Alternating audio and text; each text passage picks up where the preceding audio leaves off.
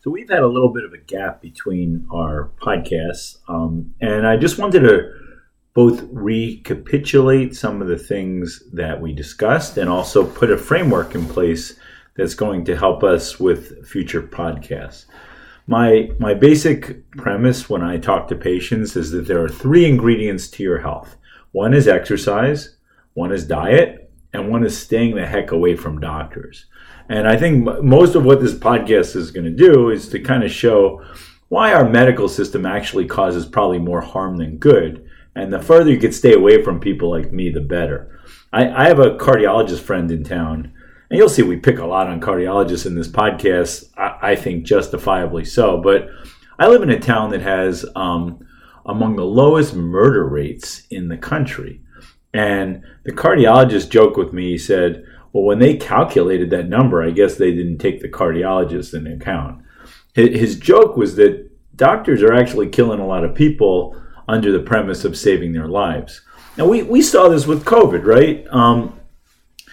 Anyone with open eyes saw this. A lot of people were very closed-minded about this and just listened to the news and believed what they said. But to those of us who have common sense and our eyes are open and we know that 2 + 2 = 4, we actually saw that the system that was being used to contain and control COVID was killing a lot of people, harming a lot of people, maiming a lot of people.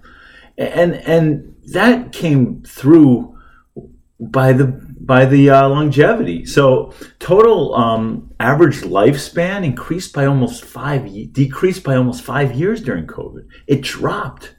Average life expectancy dropped by almost 5 years.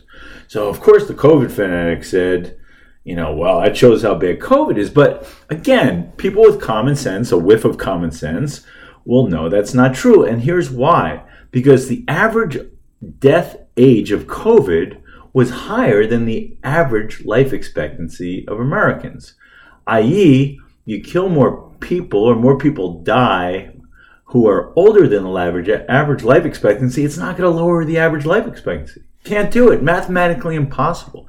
The only way to lower the average life expectancy is to have a lot of young people die. And we did. We killed a lot of young people through our policies.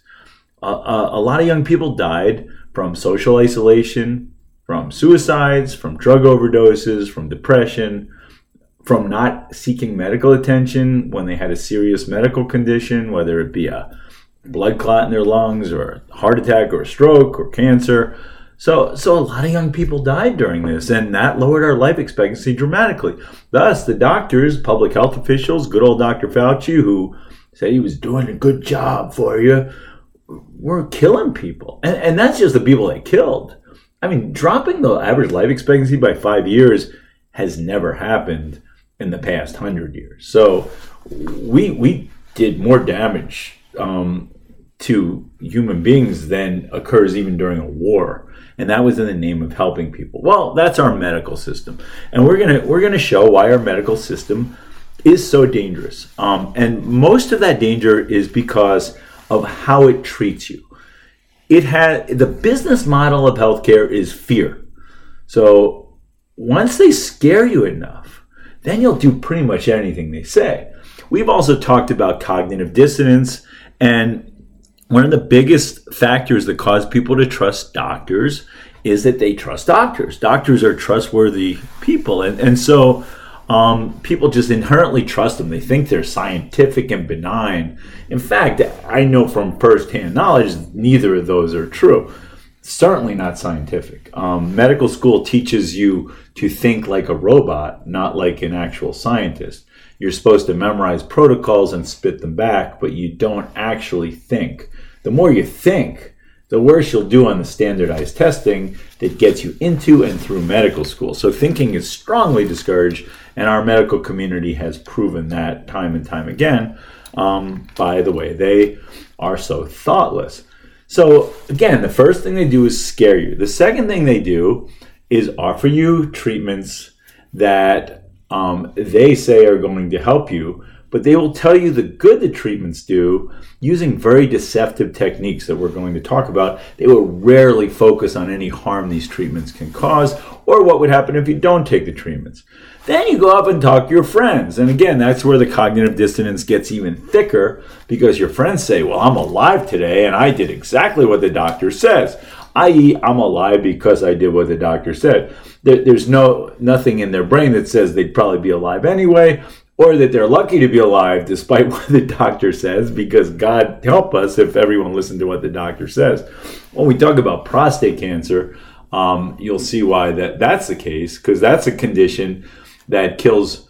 So 1% of men with prostate cancer die, whether or not they're treated, but we spend billions of dollars treating them with drugs that kill them. So go figure that out. And yet, despite the fact we're killing many more people with prostate cancer and saving nobody, people flock to the urologists who do this procedure and say, but that's our medical system. So it's a combination of scaring people to death and then offering people snake oils. You believe these doctors because they're authoritative, trustworthy figures, and then your friends confirm what you say. And any friend who doesn't agree with that, you pretty much think is some kind of fanatic who's like anti-science and all that kind of stuff. We saw this in COVID, but I've been living this for 30 years in my foray into the healthcare system. So the three big things we're going to talk about that are the bricks of this deception that doctors throw at us are, number one, numbers. So back in 1917 and 1911, when it was a continuum, when Abraham Flexner wrote the Flexner Report under the auspices of the American Medical Association and the Rockefeller and Carnegie Foundations, to basically take ownership of the medical system. The basic premise was that we are able to fix human beings by measuring their numbers and fixing the numbers. This competed against, like we said, Osler's vision of healthcare that was prevalent in Hopkins and that got crushed by Flexner, which was that, no, numbers vary from person to person. Sometimes what's abnormal in one person is normal in another person. We have to see how the patient's doing. We got to talk to the patient. We don't want to use a lot of medicines because medicines are dangerous.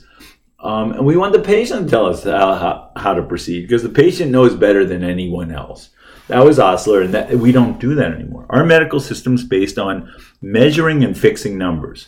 Alan Roth and I talk about this extensively in our upcoming book, which shows how the trajectory from 1911 through the present is a trajectory of measuring, diagnosing, and treating. So we measure numbers, we give you a disease based on those numbers, scare you with the disease, and then treat you, and the success of our treatment is based on fixing the number. We can fix all your numbers and you can feel sick as stink, but we as doctors will be satisfied because that's what we're trained to do, is fix your numbers. We don't care a whiff about you. We care about your numbers. And we will go all out to make sure anything we diagnose as a disease is fixed, even if that fixing is incredibly dangerous. Number two, the next thing we're going to talk about is called surrogate markers.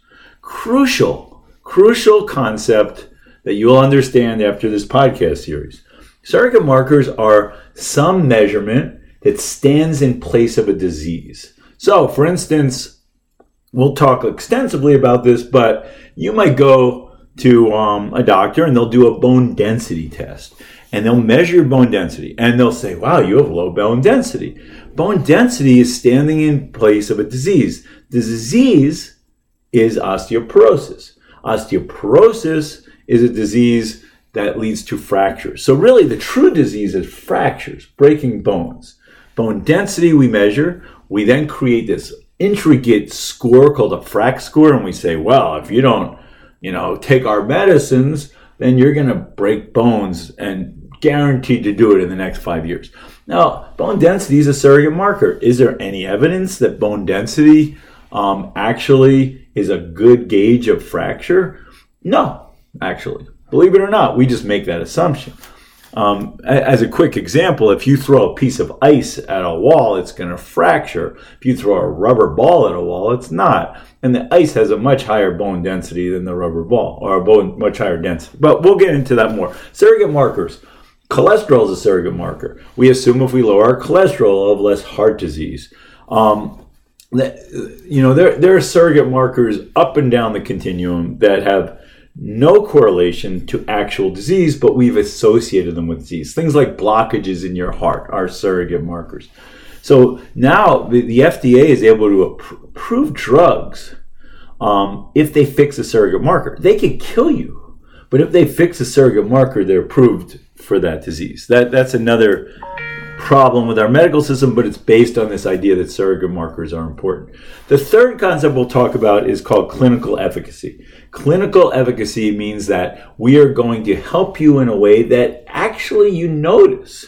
It's important. Maybe you'll live longer, maybe you'll feel better, something you'll notice. So we talked about it with atrial fibrillation, right? We peddle drugs that kill a lot of people, but these are the blood thinners, cause a lot of misery, bleeding, death.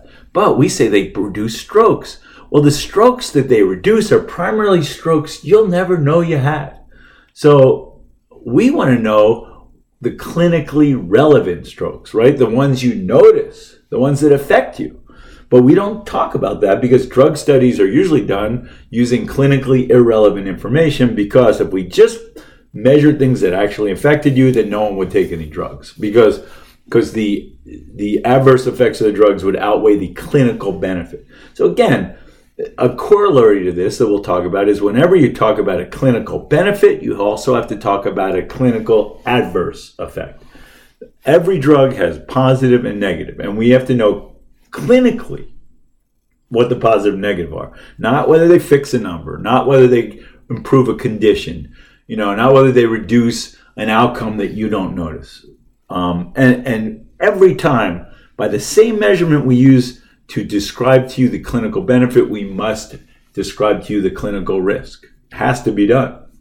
Doctors don't ever do that. They only, studies have shown that, first of all, they only know 10% of what they're talking about. Lots of studies have shown that, but that they're much more likely to talk about benefit and not risk of everything they prescribe. And they're obsessed with fixing numbers. They're obsessed with measuring surrogate markers and fixing them. And this is the nidus of our healthcare mess, and why doctors tend to be, unfortunately, murder machines in the name of science and in the name of humanity. So we're going to talk about some specific examples of this, but we're going to go through each of those in turn. Number fixing first, surrogate marker second, and then we'll talk about clinical efficacy, and then we'll go through some real medical conditions like we did with atrial fibrillation.